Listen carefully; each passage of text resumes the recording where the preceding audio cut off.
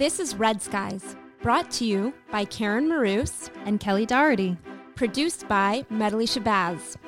Red Skies is real educated discussions on sustainability knowledge impacting every society. We're people that work in sustainability and also went to school for sustainability, which is where we met and became friends. Our goal is to continue to learn and to inspire ourselves and others to do better. We'll tell stories about sustainability and answer questions like, why should I care? Plastic straws that bad care? Earth really? What is? How do I convince my spouse? Climate change is real. What is a carbon footprint? We are New Yorkers leading regular lives and doing our best to live sustainably, but we're not perfect. We don't have all the answers, but together we will search for them. This is Red Skies.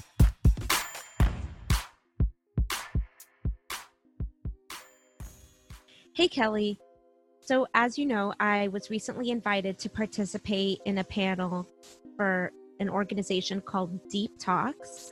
And the panel was on sustainability in a post-COVID world. It was just a really interesting and inspiring conversation for a few reasons. One, because it was truly a global conversation.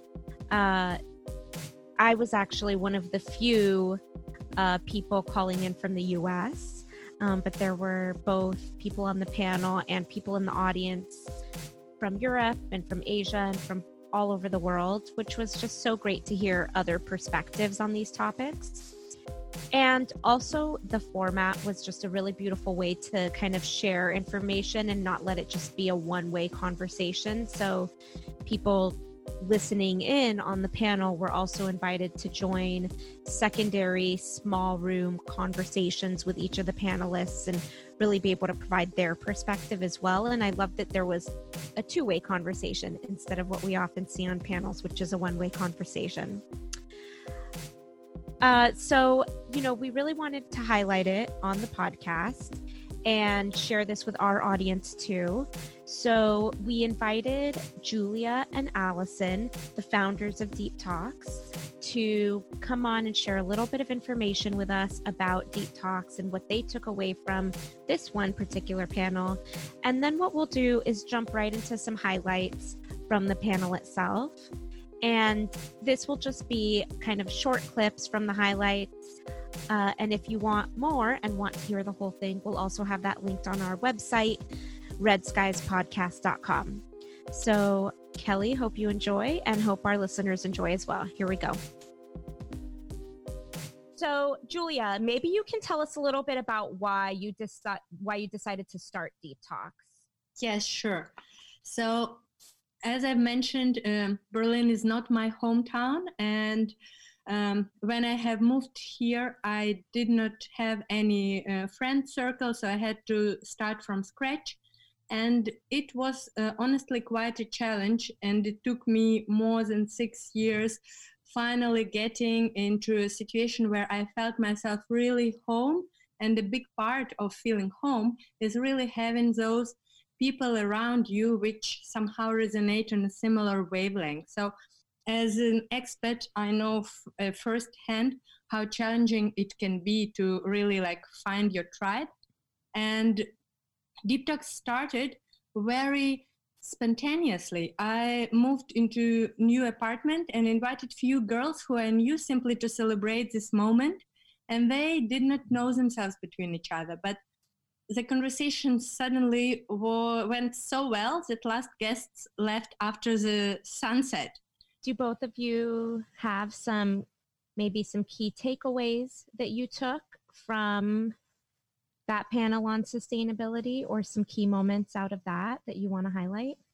I felt incredibly inspired to understand that sustainability really is a much broader concept than simply environment, that it is interconnectedness of actually three elements of environment, social element, and economy, that we should really think about them as a system, and of course understanding that our environment is the bottom of the pyramid, because we can build new economy, we can create new social structures, but if something happened with our habitat, then there is no way we can get a second one? I tend to fall into the camp of being totally overwhelmed by sustainability. I try to be mindful of my choices on a daily basis, but it certainly feels like I'm a very small fish in a very large sea.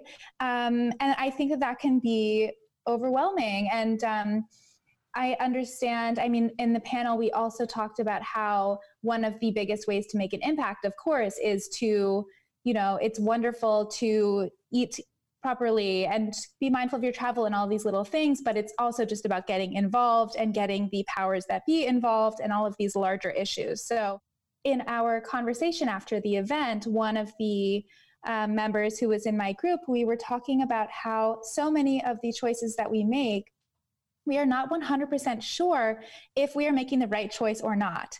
So Lubomila made an example or used an example during the talk that I also mentioned during the panel. That was, she said that you have to use a tote bag 176 times until it compensates for what a paper bag would be in terms of emissions. For me, that was so surprising because you think like a tote bag is the sustainable choice. That's what we're supposed to be doing, when really it just made me realize how little I know. That's really interesting, Allison, because we've actually discovered that too through our podcast, that almost every discussion we've had has come back to, well, there's not a lot of information for consumers or for anybody to be able to know what the good decision is and how much effort goes into actually finding the sustainable choice. So that is a really good takeaway. We found the same. But the good thing is little changes that every individual makes does count. They count. So if we can get people to make small adjustments in their lives and just think about something before they make a purchase or, go out to a certain store or anything like that, then we're making progress. So little by little, I think we're doing positive by educating. Yes, I can fully agree with you on this, that basically the primary driver of change are consumers who ultimately influenced by their purchase decisions, the market. If I want now to have these smoothies and healthy snacks and all bio and green, now we have it, what was not there on the shelves like 10 years ago. So if sooner we say we won't have less plastic packaging, also the industry will adapt much faster than probably just waiting until some legislations will come in place and force. But how does it start? Where does it start? It starts basically with our wishes and emotions, because even if rational brain says it is good for environment, it is good for something, until I really want it, this is probably where really I will make certain decision. I will compromise convenience. I will go extra mile to get to that bio store.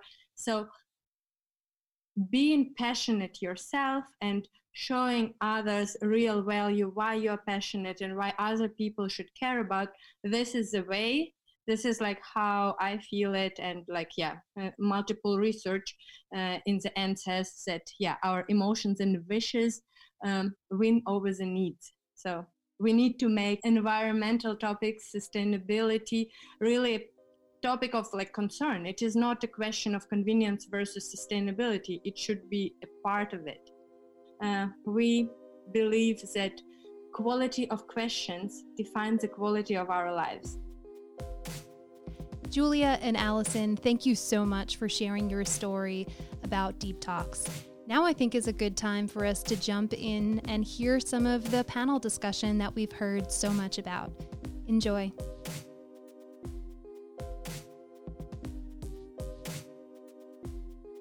Hi, everyone. I'm Allison, the co-founder of Deep Talks and the moderator for this evening's conversation. Thank you all for being here. So a little bit about Deep Talks. Deep Talks brings people together to skip the small talk and connect meaningfully over topics that matter. Today's crisis inspired us to level up the conversation from personal and philosophical topics that we usually talk about and turn to some questions that affect us all as a society. So this is how Corona Talks was born. It's our series of live panels and small group discussions to help us and our audience engage with these topics and inspire us all to take action.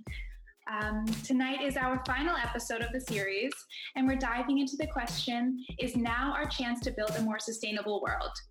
Let's get started with introducing our wonderful panelists. So we have Lubomila Jordanova, who is the founder and CEO of Plan A Earth, a Berlin-based startup developing an algorithm that predicts where and how climate change will hit the hardest, as well as a software that helps businesses monitor their sustainability and reduce their carbon footprint. We have with us Daniel Hires, who is in Barcelona. He spent 8 years building and growing the social innovation ecosystem in Berlin and beyond. Finally, we have Karen Marous, who is with us from New York. She works to ensure that the buildings where people live and work are better for both the planet and the well-being of the people inside them. So on this note, let's get started. Some countries have been slower to take action than others, but overall, I've been really impressed just to see how quickly governments have been able to spring into action in the face of this crisis. So are there any lessons we can learn in terms of sustainability that we can apply from the response to coronavirus? Generally, I believe the best moment for taking action is always now. So definitely now is the best time. And about the big questions, I mean, they've been opened up by the situation. I mean, everywhere I go, everyone I talk to has these big situations about where are we going, what is the future bringing. And I think that's really good because a lot of people that I talk to are reconnecting with themselves and their motivations and like their values that they hold and how they can express those in the actions that they take. And to me, someone that has shaped my thinking a lot is Naomi Klein. And she keeps putting out this sentence, or it keeps getting quoted, that only a crisis, actual or perceived, produces real change. And that when that crisis occurs, the actions that are taken depend on the ideas that are lying around. And that was actually by kind of her opponent, Milton Friedman. And yeah, that's really why I'm interested in what ideas are currently lying around on the ground on how we structure life, communities interact with each other, and kind of the mental models below that. To me, what has been quite fascinating is to see how people can unite and how people can be able to connect to one another with meaningful and tangible results in mind overnight. And I think this, for me, has been a validation that we are a lot beyond the problems that we speak about on a daily basis. And the truth is that with regards to sustainability, we stand a really big chance of actually being able to address the issues and being able to respond to climate change, having seen how we've responded to to COVID. Daniel, I think that point about connecting the planet and people's health is very important during this time. And maybe all of us can just spend a minute talking about that connection very clearly, because I don't think it's obvious to everyone. I know one thing that has come up here, and I'll speak a lot to the US and specifically New York City, because that's where I am and that's where I'm experiencing this. But one thing that's come up is certain communities have been more affected by the crisis than others. Well, why?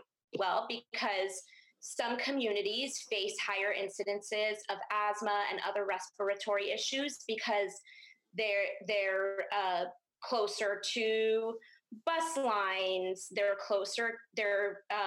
there's more traffic, the air quality is not as good. They haven't had the same response on environmental issues that other communities have had. So those communities are harder hit physically by a major health pandemic such as COVID. I think it's really important to draw those lines so that people see, when we talk about environmental issues and sustainability, it's not just tree hugging, and it's not just because it's nice to have plants and animals, which it is, but it's because it's actually important for our health and the long-term sustainability of our communities. If I can add to that, I think that it's become really obvious now that the way we treat the natural world affects our well-being, and that is not something individual, but that is a social issue that we need to come together around. And I think a third thing is that you can really see the impact of compounding interest or compounding growth, and that you need to act really quickly to stop it as soon as possible. And that oftentimes when you're feeling already the results, it might be too late to stop it in the very short term. And if I can add to this, Karen, this is such a powerful point you made. And for those of the people on this planet that also need another validation of why sustainability is important, there's plenty of studies that validate that you can save a lot of money, which is kind of the speech of the day at the moment. And also that you can unlock an incredible economic opportunity for a lot of not only countries, but also companies. And I think we don't speak enough about this side of sustainability. There's still this label of sustainability being an expensive peanut butter kind of that has been produced in another continent and has traveled a long way. The truth is that sustainability is minimalism. It's our way of thinking that enables us to make more of the resources that we have and make more beneficial choices along the way of having access to these resources, which is certainly not what we are doing, I would say, at a larger scale these days. There's a good tool, a good place for us to kind of find this information to kind of help us make these decisions about like what is actually more sustainable and what is like we just think it feels more sustainable. If I can start on this, because I had an epiphany a few years ago after reading a book called How Bad Are Bananas? It's by fantastic economists and turned like incredibly big enthusiast related to climate change. He's a climate data scientist, but also has the economic perspective. And he calculates essentially every single activity that a modern person from the 20th century would be, doing on day-to-day basis. And what are the reflections of these activities in terms of CO2 emissions? And he calculates how much is a Google search, how much is a banana, how much is an orange. I'll put the link in the chat. But why I'm giving this example, first of all, is definitely to recommend the book because it's really practical. I think what the book teaches you on a fundamental level is that there's a negative impact. There's a trace of every single activity that you undertake on day-to-day basis. And it's not for us to feel guilty about this, because at the end of the day, even a fox, even a squirrel has a impact on this planet that is not necessarily positive. And it's one part of the cycle. But it is really important for us to understand ourselves as this part of, as an aspect of the cycle, as a contributing factor that is not dominant, that is not the only one, that is not the manager, that is not kind of, defining how the system works. The system has worked a lot before us, and the system is going to work, even if we continue with our destructive behavior, because we're going to be the ones that disappear, not the planet. So I think finding this information is really useful, but also thinking of ourselves as kind of a part of a cycle, and also as humans that could be also, using a lot less because we're over-consuming significantly, can help us just to embed a mindset that even without the statistics makes us better humans and better citizens, I would say, of this planet. Thank you for that. I mean, and of course, the media has been saying so much about how much this crisis has made the air cleaner and the water cleaner and all these things. And I mean, it just strikes me that, of course, like there are some temporary benefits,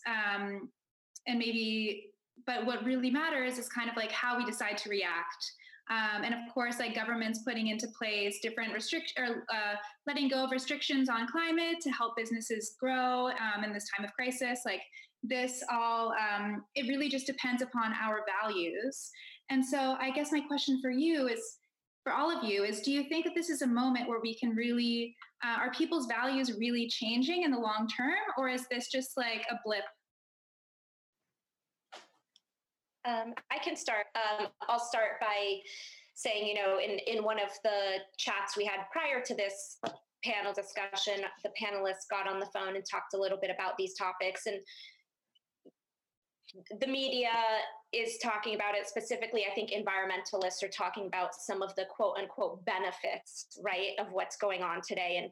And one thing I shared is that we can't call anything in this moment a benefit while we're in this major health crisis.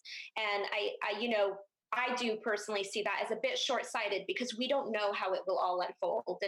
And there has been information, which I know Luke can share more about counterbalancing. Yes, we paused on emissions, right? Because no one's traveling to work or doing whatever they normally do.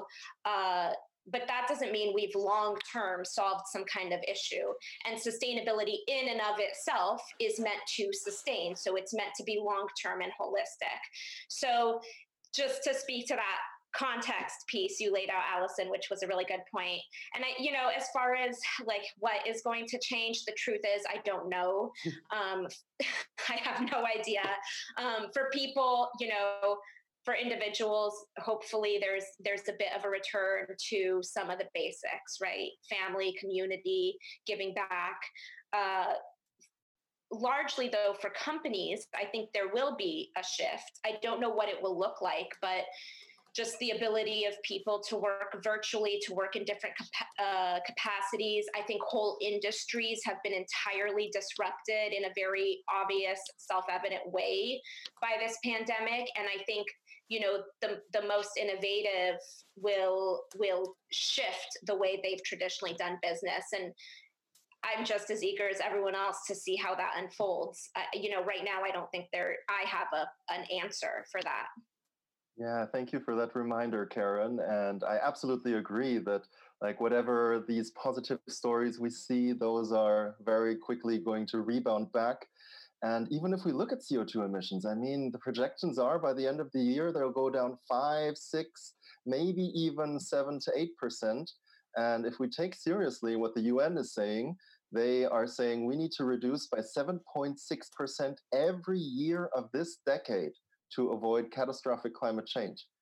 And so, look at all the things that we're not doing right now. And yes, there is a lot of things that we're not buying so much trash anymore and that we are maybe a bit more mindful about things, but we're also doing a lot of things that are what make us human. I mean, my daughter hasn't seen her grandmother in, such a long time, except for on video calls.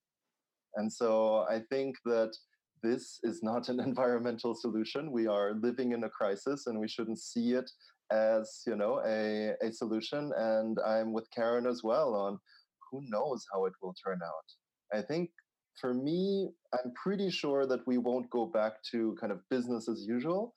But the question really is how will it be different? So in the interest of educating ourselves and getting ourselves to this point where we're sophisticated enough to make these decisions and choose the more sustainable option, so what would you say, and this is for everyone, are just like a few really actionable ways for us to make a positive change? I think for me, one thing when I talk to individuals that ask this question is just to look at their habits.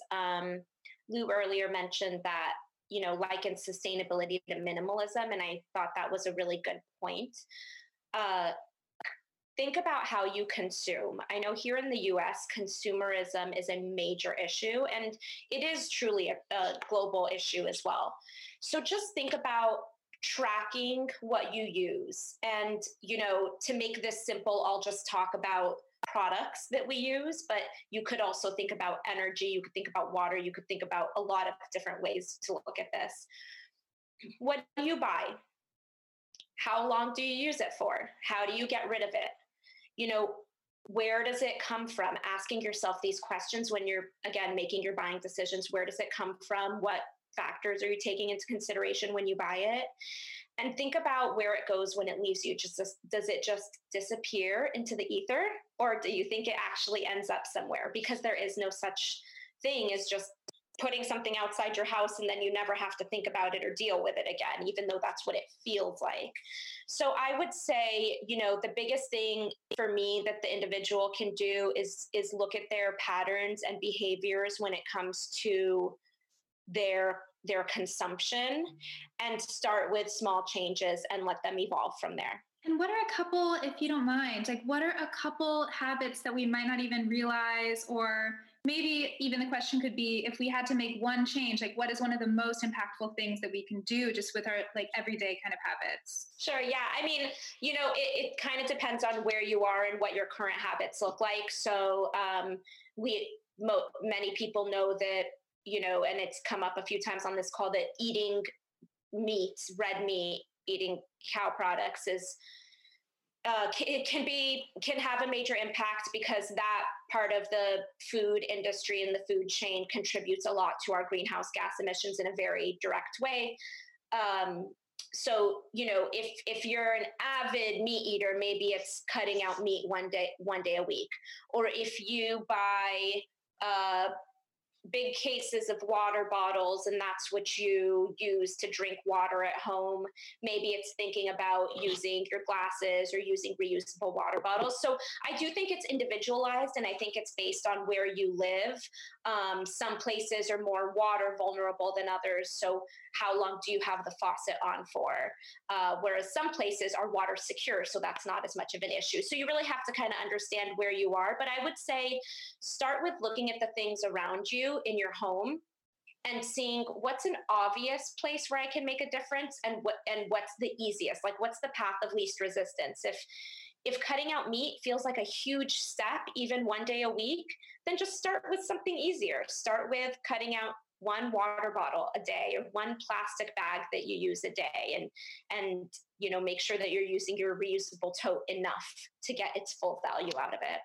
If you have any money and are investing money, or you have a pension fund, or someone is putting money away for you somehow, why don't you ask them how could that be put into an impact investment, or at least just a socially responsible investment?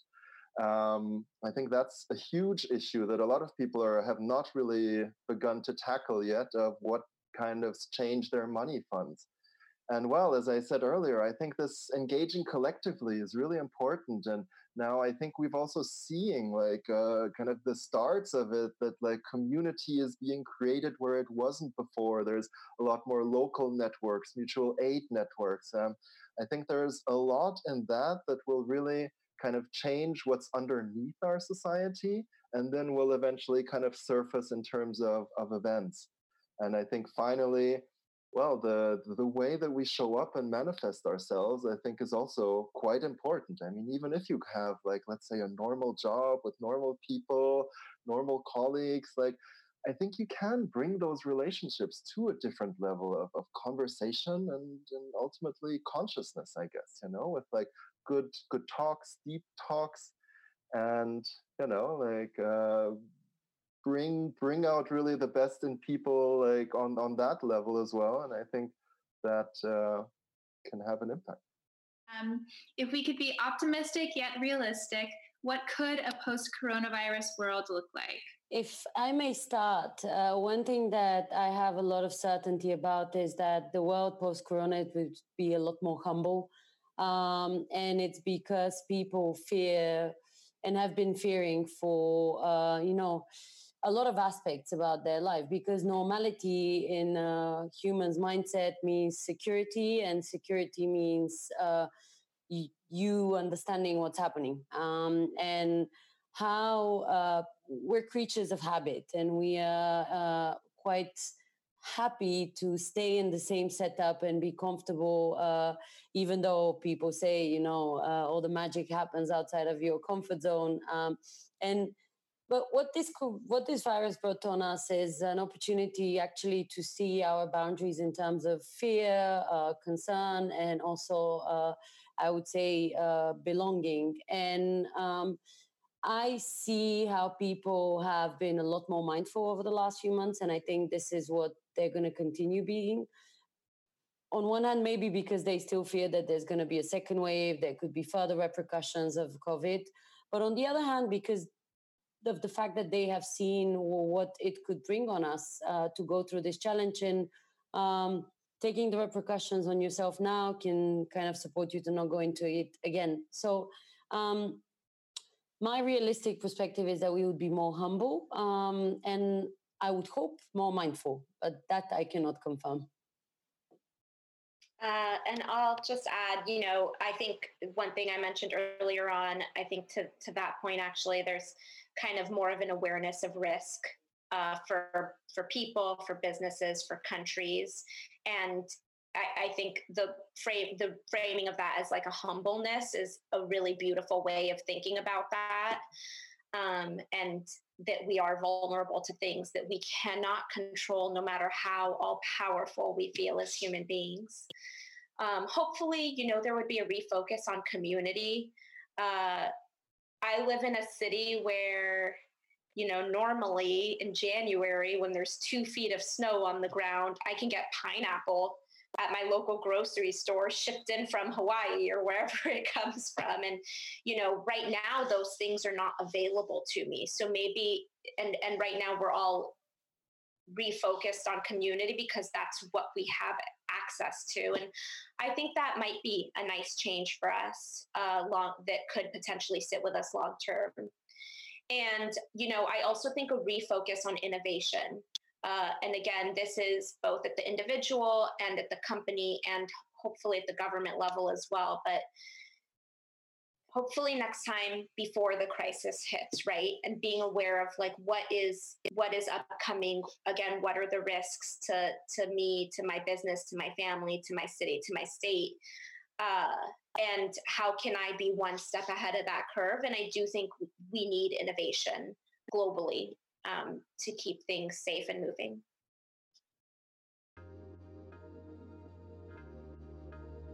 I found both the panel discussion and our interview incredibly inspiring and also very interesting. I'm even more encouraged that others understand that we are not alone. Our individual and country's decisions have a real impact now and on the future of our well-being. Sustainability is such a complex issue, and unfortunately does not have a one-size-fits-all approach to resolution. It will take new ideas, individual behavioral changes, and Karen, as you mentioned, innovation in every aspect of life. I also felt very inspired during the interview and panel that people around the world are looking to make an impact in their own individual way, whether that be through their personal consumer dollars, impact investing, or even through the businesses that they work in and create. As Karen mentioned at the beginning of this episode, there is a lot from the Deep Talks discussion that we did not cover in this episode. To hear the full version, you can visit our website, redskiespodcast.com, or Julia and Allison's website, thedeeptalks.com. See you next time. Thank you for listening to this episode of Red Skies. For more information on today's episode and upcoming episodes, check out our website, redskiespodcast.com. As always, our goal is to share interesting stories and continue to learn. And don't forget to follow us at redskies_podcast on Instagram.